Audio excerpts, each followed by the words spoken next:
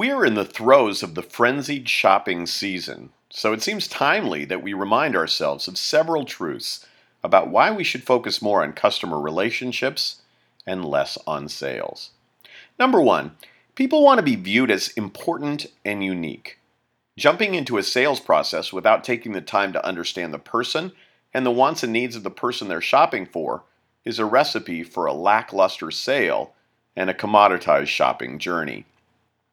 Number two, as chaos ensues in stores, little acts of kindness matter more.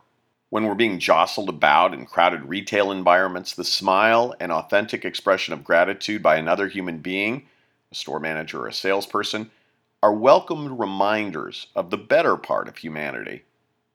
Number three, people may justify purchases on the basis of benefits and attributes of products, but in truth, they make purchases through a blend of thoughts and emotions. Great salespeople help customers find the value, delight, and joy derived from their purchases. Number four, with so much shopping occurring online these days, people need a reason other than bargains to come into your business. Maximize sensory elements, music, seasonal scents, festive lighting, and maybe some apple cider to create an inviting and engaging environment.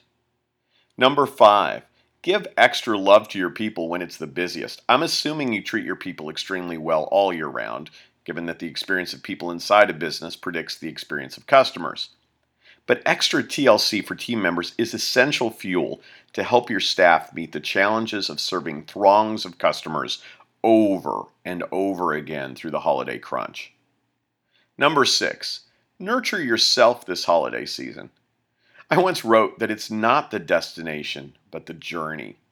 As I age, it seems I'm gaining more clarity on the importance of finding happiness on the detours. In the midst of the craziness, it might be worthwhile to pause in gratitude for having the problems that come with a profitable season. Here's to experiences beyond sales. Oops, I just spilled my eggnog.